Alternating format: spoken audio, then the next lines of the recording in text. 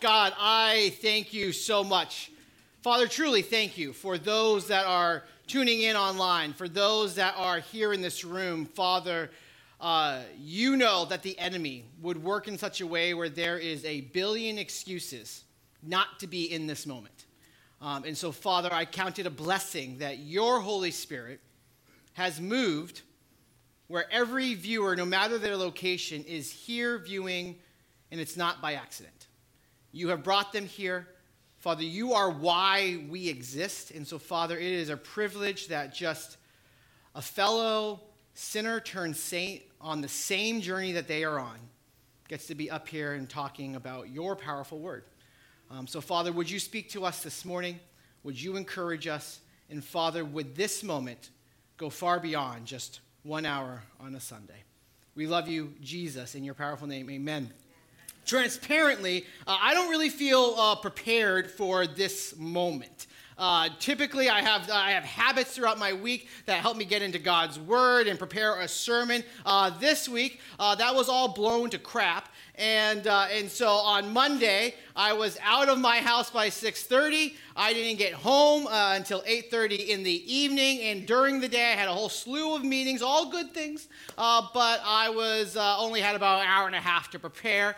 And then I picked up Graham Wilson at 4:30 in the morning on Tuesday. And we drove to Troy, New York. It's not a place that many people visit, but it's a cool little city, I have to admit. But we were there for a church planting assessment to be assessors looking at other people looking to start churches. It is 14-hour days with a little gap here and there to work on sermon stuff. And so I have to be honest, even though Sunday comes every 7 days and it's not a surprise, I don't necessarily feel ready for this moment. Have you ever felt unprepared for a moment you knew was coming? Have you ever felt unprepared for a moment that you knew was coming? You felt maybe leading up to it, you were prepared, but then the magnitude of the moment left you feeling unprepared, lonely, and fearful. You're surrounded by people helping you pack your car for the move, yet you feel so lonely. It's the new job that you knew was coming. You knew the promotion was coming, but when the pressures of the job came, we wanted to take shortcuts. Today, I want us in this how-to series to look at somebody that had a crazy moment before them. I want to walk in this person's sandals and learn how to embrace the moment. How to step into the moment when really the moment is of such magnitude. How could you possibly feel prepared? We're going to be in Joshua chapter 1 today. Joshua is the leader that took over from Moses. Most people on planet Earth have heard the name Moses for good reason. He's the one that brought the Egyptians that were, or the Israelites that were in slavery in Egypt. He's the one that held the stick and said, part the seas. And he's the one that said, let my people go. And all those things, crazy things. And Joshua served under him. But Moses has come to pass. And now it's time for somebody to take over. There's been this promise since Abraham that the Israelites, God's chosen people, are going to have this promised land. They've been wandering for years, and now they're right on the border of this land that has been promised to them throughout the ages. But Moses, their leader, is dead. But Joshua, this isn't a surprise. They knew that Moses and the people, that they had sinned, and that it was going to be the next generation that was going to go into the promised land. So that none of that's a surprise. They knew Joshua himself, he's one of 12 scouts that went into the land. 2 of them came back and said, we must take the land. He's seen it, fortified, big old people. But it's green and it's good. With God, we can overtake it. He's one of 2 people that came back with that sort of faith. And so here's how our story begins in Joshua chapter 1. With all of his relatives that disobeyed, buried dead in the sand. And now it's him to move forward. It says this, after the death of Moses, the servant of the Lord. Wouldn't we all love that title? Moses had that title. After the death of Moses, the servant of the Lord said to Joshua, son of Nun, Moses' assistant. So this is now the opening of the book, and he's addressing Joshua in front of the whole nation to build confidence both for Joshua and the nation. That there is a leadership vacuum in the land, and Joshua, you're going to step into it. I'm going to say it. So God speaking to give Israel confidence, because this moment, if you were to walk in the Israelites' sandals for a second, their leader that they've known for some time is dead. They've seen God do crazy things, but for many of them, most of them, the majority of them, they've heard of God doing crazy things at this point. Sure, he parted waters. Sure, we escaped Egypt, but do you know where we're going? And then there's Joshua. He's an assistant to Moses. So Moses is like a mentor. Moses is like a boss. But they've done life together. Moses is also a friend. So if you're walking in Joshua's sandals, Joshua has lost a friend, a mentor, and a boss. So how is he to continue in the midst of such pain and hurt? Here's what God now says. Moses, my servant, is dead. Like, not flowery, not what you would say at a funeral. Like, God just is like, matter of fact, this is the case. Because how many of us ignore reality? How many of us get stuck, paralyzed, and sometimes we just need to embrace reality. Stop being paralyzed. Now, therefore, with this fact, now, therefore, arise and go over this Jordan, you and all this people, into the land that I am giving to them. And the people of Israel, every place that your sole of your foot will tread upon, I have given. Is that in the present tense? That's in the past tense. I have given to you, just as I promised Moses, from the wilderness and this Lebanon, as far as the great river, the river of the Euphrates. He's laying out the land, all the land of the Hittites to the great sea, towards the going down of the sun shall be your territory. No man shall be able to stand before you all the days of your life. Just as I was with Moses, I will be with you. I will not leave you or forsake you. God doesn't waste any time with small talk. He tells it like it is. You knew this was coming. You knew Moses would not inherit the land. You knew the people would not inherit the land. You knew it was going to be a new leader and a new people. So you knew this was coming. Now embrace reality and move ahead. I'm going to give it to you. It is in the past tense. It's the promised land. This is good as done. But it's, you know what? It's like that Christmas gift you give to your kids. That birthday gift you give to your kids. It's theirs, but it comes with some instructions and some assembly. They have it, but they can't start playing with it right away. They have the promised land, and it's going to be hard. The assembly is not some nice little, nice little instruction book, like it's going to be hard. And so will you do it? Is it going to be hard? Yeah, they're like, here's the promised land. Hey, God, did you know there's a giant river between us and the promised land? God, did you know that this time of year that river would be flood level, so it's dangerous? God, you're telling us, arise and go, but God, I've scouted the land. Jericho's the first city we're going to encounter. And that's a fortified city. God, they have chariots going around the top there. Are you sure? Because at one point, God's going to ask Joshua to lead a whole nation through a river. He's going to, hey, Joshua, God's going to ask Joshua, you want a military command? Here's how you're going to take Jericho. Walk around with trumpets. I'm going to give it to you. What? So what God is saying right from the beginning, this is going to be my moment, my way. Are you willing to listen? Are you going to do it my way? No one's going to be able to stand against you if you do it my way.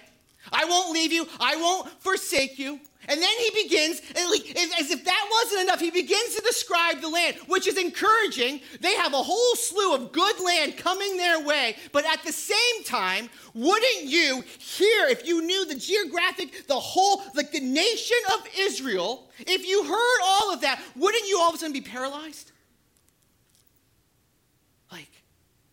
we're a bunch of nomadic herders, and this is going to be a crazy terrain. They're fortified. They know how to fight. They have better technology than we do. How in the world are nomadic herders going to take this land?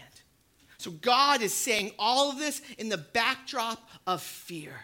Yes, I know it's God. Yes, I know it's going to. God's got it. Yes, every Christian can say that in the midst of the moment until you have to put your foot into a river, until you have to walk around a city with a trumpet.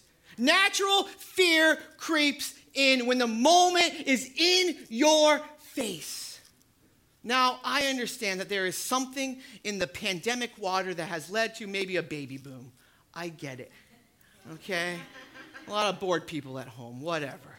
But when Ava and I had our first kid, we knew it was coming. It was a scheduled C-section. We knew the date was coming. We knew that when we got there were some medical things with my son Landon, who's now 10 years old, running the slides for his daddy as he preaches. Crazy. Great clap. Atta boy. But in the moment, there were some medical things that, looking back, they weren't as big as it felt in the moment, but they were a big deal to us. And then the third day came where we knew we were leaving. I mean, the hour adjusted, because if you've ever been waiting to leave the hospital, you know, like they say, hey, you're leaving, and then you wait for 5 hours, like you're not anxious enough. And I remember in that moment, my wife, who's just given over to anxiety, she was a ball of anxiety, because it's like, hey, in a moment, the moment is we're going to have to leave with this child in a seat. And we're going to have to put that seat in a car. And we don't even know how to put a seat into the car. And we've never done this. And how are we going to figure this out? We have to bring my son home to our dog, Mongo, and we want them to meet each other and whatnot. Yeah, he's Mongo. And so we're there, and I just remember being so overwhelmed by the moment that whatever family was there, we got together and we prayed. And one of the distinct moments of the prayer that I can really truly distinctly remember is saying, God, you're the God that parted the seas and went with the Israelites. God, you've been working throughout the ages, and you're still working now.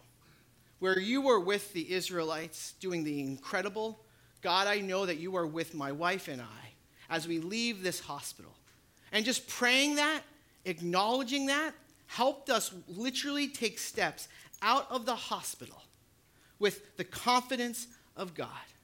It's those moments, it's that excitement of the closing date that all of a sudden leads to the fear of having to pay your mortgage. It's the excitement of a high school student. I got into my reach school, the school that's going to stretch me. I got in. And then it's the moment of, crap, they're going to push me, and this is going to be hard. It's the fear of the new job leading to, the excitement of the new job leading to the fear of the new responsibilities. So as I thought through this, I'm not typically like this, but so if this is your first time, don't get used to this. But here are just 4 how-tos for how to deal with fear. It's 4 antidotes that I think are in this text. And I'm just going to say them quickly. So take a picture with your phone or something, or tune in later and read it again, or I don't know, whatever. But here are 4 quick antidotes that when we are embracing a moment, I think can help us when fear is overwhelming us. First, we have a unique identity. We are a mission people. There is so much in life that is up and down. You're not a child of the stock market. You're not a child of the government. You're not a child of your marriage. You're not a child of your children.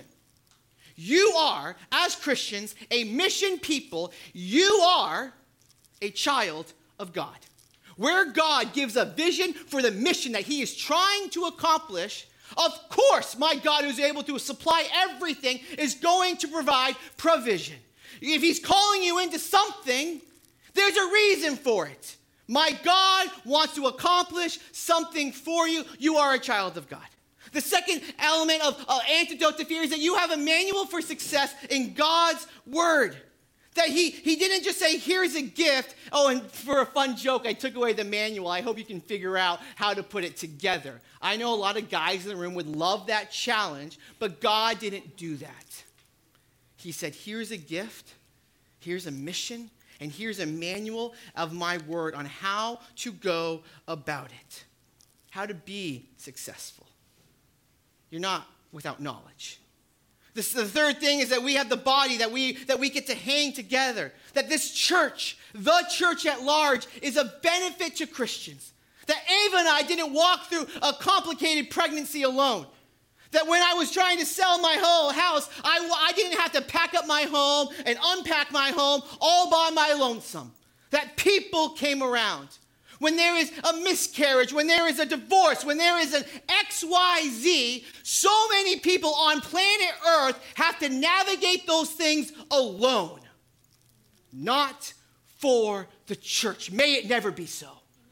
When you're dealing with your addictions, when you're dealing with whatever would keep you maybe from God, it's the church that says there is a better way.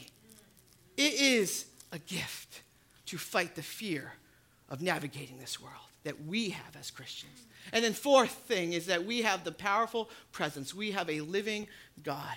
He says, I'm going to give you every piece of the land. Then Jesus comes to earth. He's crucified. He rises from the grave.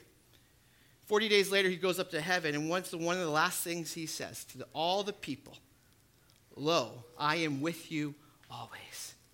So what God is calling you into, he's not calling you into it to walk alone. So here's how we continue now on in this text. He says, now be strong and courageous, for you shall cause the people to inherit the land that I swore to their forefathers to give them. This is the moment. This is the time. Only be strong and very courageous, being careful to do according to the law that Moses, my servant, commanded. Do not turn from it to the right hand or to the left, that you may have good success.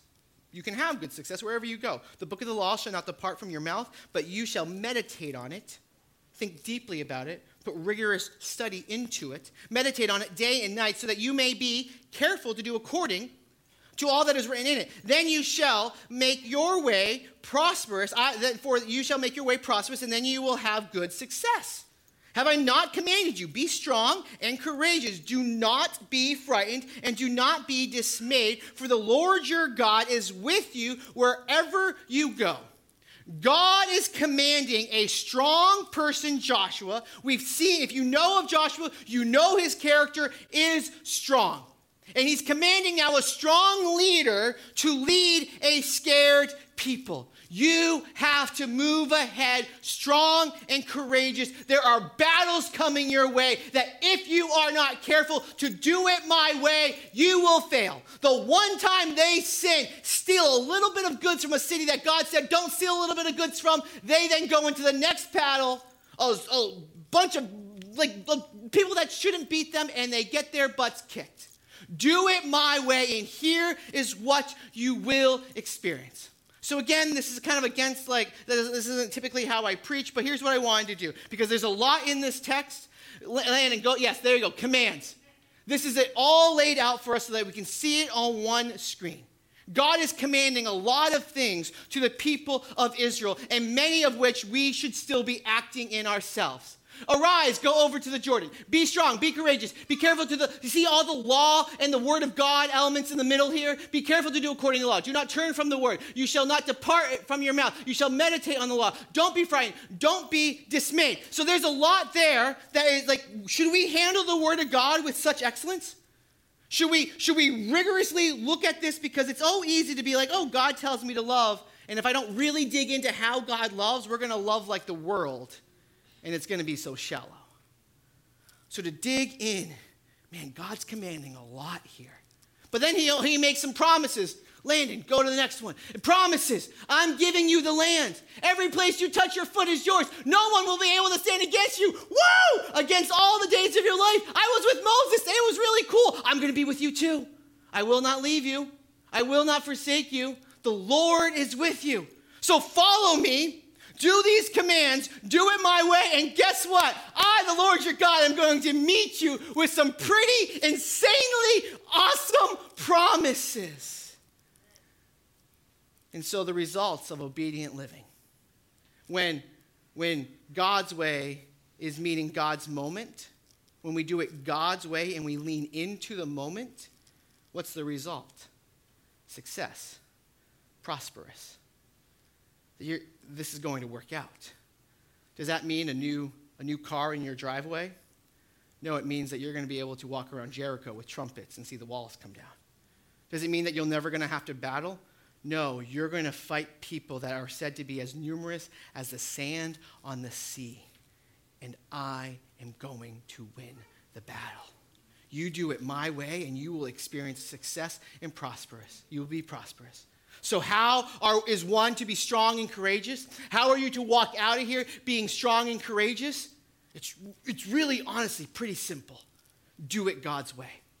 Dig into the Word of God. Live the Word of God. Live it by doing it. Live it in your speech. Live it in your thought. Know God's Word to know how God wants you to attack the battle. Know that as you move forward, you have the presence of God. Joshua, without me, you have everything to fear. But with me, you have nothing to fear. Israel, guess what? It is safer for you to be in the desert where your relatives are buried than to go. It is not safer to be in the desert where your relatives are buried. It is safer for you to take the promised land where I am in your midst. So be careful to move forward, meaning move forward. So this is a picture of my daughter, myself, and Ava is like right here. She took the picture of us playing Jenga the other night. I told you guys last week I'm grounded, so I've been playing a lot more of the family games because there's nothing else to do. And so we were playing Jenga. I am under the school of thought that you never let your kids win at anything. They earn every victory, so it's sweet when they win. So we played 3 games. I never lost. But Jenga, the boys didn't play with us. I don't know. I think they were actually at baseball. Jenga is a funny game where you're trying to build something, and you do have to be careful. Maybe not as careful on the front end, but you have to be careful as it gets, further down. And careful to a 5-year-old is different than careful to a 37-year-old. But if you want to win, if you want to keep building, every step you become careful with. And this could be an epic fail in the midst of a stage in front of people watching online and all those things. But you just keep building. My boys didn't have to be careful because they weren't playing the game. Reagan didn't really care to win, so she wasn't that careful because it wasn't like, okay, this is just fun with mom and dad. If you don't care about winning, you don't have to be careful. If you don't care to play, you don't have to be careful. If you don't care about this falling apart and you actually enjoy this falling apart, you certainly don't have to be careful. But if you want to be in the game, and if you want to win, and you want to build, you have to be careful. You have to be actually increasingly careful as you build. I think that is what God is saying to Joshua. We're going to build something great. No, I'm going to build something great through you. Be careful to do it my way, or it all is going to fall apart. We have a value for all Christians here that says daily surrender. This is a value that shows us that we have to be full of care, that we have to care every single day to do it God's way.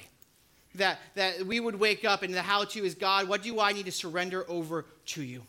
Where can I do better for you to be, oh man, God, I want your pleasure in my life. God, I want your direction in my life. God, do I even care to do it your way? And so we have engaged with God where we interact with God on a daily basis, where we study his word, and then it leads to daily surrender where we're saying, God, when you ask me to walk around a city with trumpets, I'm going to do it. God, when you ask me to put a foot into the water that's at flood level, I'm going to do it. It's daily surrender that says, I want to learn your word, but I want to care to apply your word. We need more people that know God's word, but even more people willing to apply God's word. Do you care to apply? That would mean that you then care to surrender it over to him. It's in daily surrender that we recognize that delayed obedience is disobedience. That here we're saying, God, what are you inviting me into? Because here, every concept in here is true for you and I. But God will call me to be the pastor of this church. He hasn't asked that to you. If I said no to that, that's disobedience for me. So this is true for all of us. But then are we inclined to hear the Holy Spirit and to know God is calling me uniquely into a mission that he has for me, a mission for the Great Commission that is uniquely for you, and are you delaying? Are you saying no? Here's our big thought for this experience, what I think is screaming through this text, is 3 simple words. Obedience nurtures confidence. What is God calling you into? Take a step. And you'll find that second step is a little easier. Take a step and you'll find that third step is a little easier. Take another step and you'll find it gets a little bit easier. And you'll find that when God is asking you to walk around Jericho with trumpets, that you can look back and say, well, I took a step of obedience where he parted some water. I can do this. It's one step after another that when God calls you to be obedient, you have found a new level of confidence. The outside world calls us crazy. So let's embrace that for a second. We are crazy. We should be crazy obedient and crazy confident.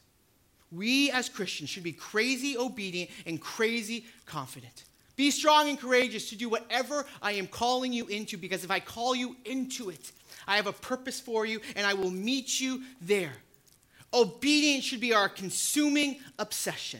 Now, I wanted to play this clip, and I can't. It's a movie from, I think, 2004, maybe, Men of Honor. If you saw that movie, it won awards. It's a scene where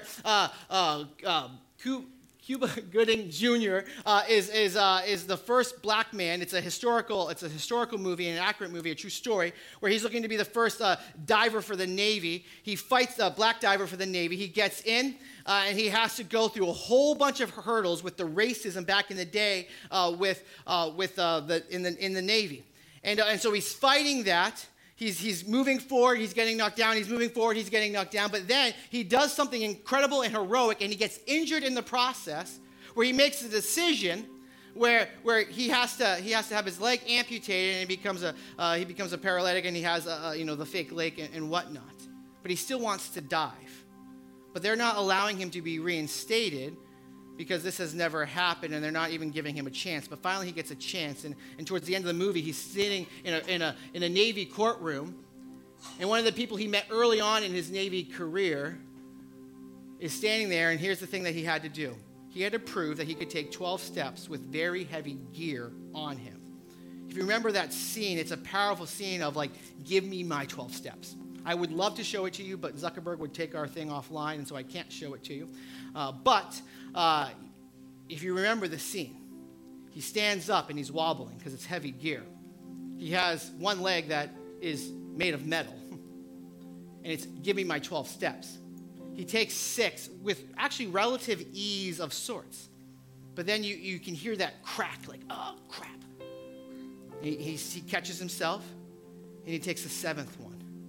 And then his commanding officer is telling everybody else to stand down. This is my scene. You're going to listen to me. And he starts yelling out Navy code.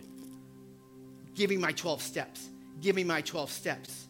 Each one with great might and great feat. And if you remember watching this, and if you just know that if they're going to make a Hollywood movie out of something, you know he's going to accomplish the 12 steps. And he gets there on that 12th one, standing face to face with his officer. And they reinstate him. He goes back and he has this incredible career, I think that historically about 9 more years as a Navy diver. He overcome the obstacles. He was tempted to sit on the sidelines, but he didn't want to. He wanted to be reinstated, and it led to that moment where he had to take 12 very hard steps. Have you been on the sidelines? Is today that moment to be reinstated? Have you known that, hey, when I said delayed obedience is disobedience, you walked in here, I don't know your story, but maybe you walked in here with that moment of like, God's been asking me. I know he's been nudging for me to talk to this person at my workplace. I know that he's been nudging me to do this at Wellspring. I know that he's been nudging me to do this in a relationship. I know that he's been nudging me that there's this thing in my life that should not be there. And it's time to carefully remove it to build the life that God wants me to live. How are we to be successful as Christians? It's allow God to motivate you with his love, driving you to a place of obedience. If you want to be obedient for obedience sake, great. We'll have a world full of Pharisees. But if you are so overwhelmed by the God who walks with you every step of the journey, you will find success as you lean into the moment, doing it God's way. A few weeks ago, I got done Bible survey with Melissa Adams and Todd, my neighbor. And it was an incredible time. It was like 6 or 7 weeks, 8 weeks or something like that. And one of the big things that they mentioned to me throughout this Bible survey, looking at the Old Testament and the New Testament, I think it's 8 weeks, and was that, it's just so cool to see God working throughout the ages. So cool to see God, the God of the Bible, still active and alive today. That the God that parted seas and moved the walls, the God that, did the whole flood thing, or how did that happen? I don't know, but it happened. And how did, X, Y, Z. The God that did that is still alive and active and still on mission for us today. And it drove them to a better understanding of God and how he's working throughout all the pages of Scripture. So maybe when I was saying like how the word is a focus, maybe for us, we're looking at this and saying, okay, I want to make the word a focus, but this big old book confuses me a little bit. And so here's my closing challenge to you all. Would you sign up for Bible survey? Do it by yourself. Do it with a friend. Do it as a couple. It's going to be on Monday nights after Easter. Sam and Rebecca Pincava are going to lead it. Sam I find him to be the most interesting man alive. He is beating me in the NCAA bracket right now because he found a mathematician that did a bracket, and he stole it, and he's beating me. And I said, fine, if I'm going to lose to anybody, I'll lose to the mathematician through you. But he is super interesting. I know he will be digging into this and sharing with you guys all sorts of interesting factoids. But it's going to help you see God moving throughout the ages. And at the end of the day, when you see God moving throughout the ages, we're going to close with a song called Last Word. It will present us and prepare us to let God have the last word in our lives. So that's my challenge. Today, sign up for Bible survey. Make it the biggest thing we've ever done here at Wellspring Church, allowing us to lead into the moment. Sing with me.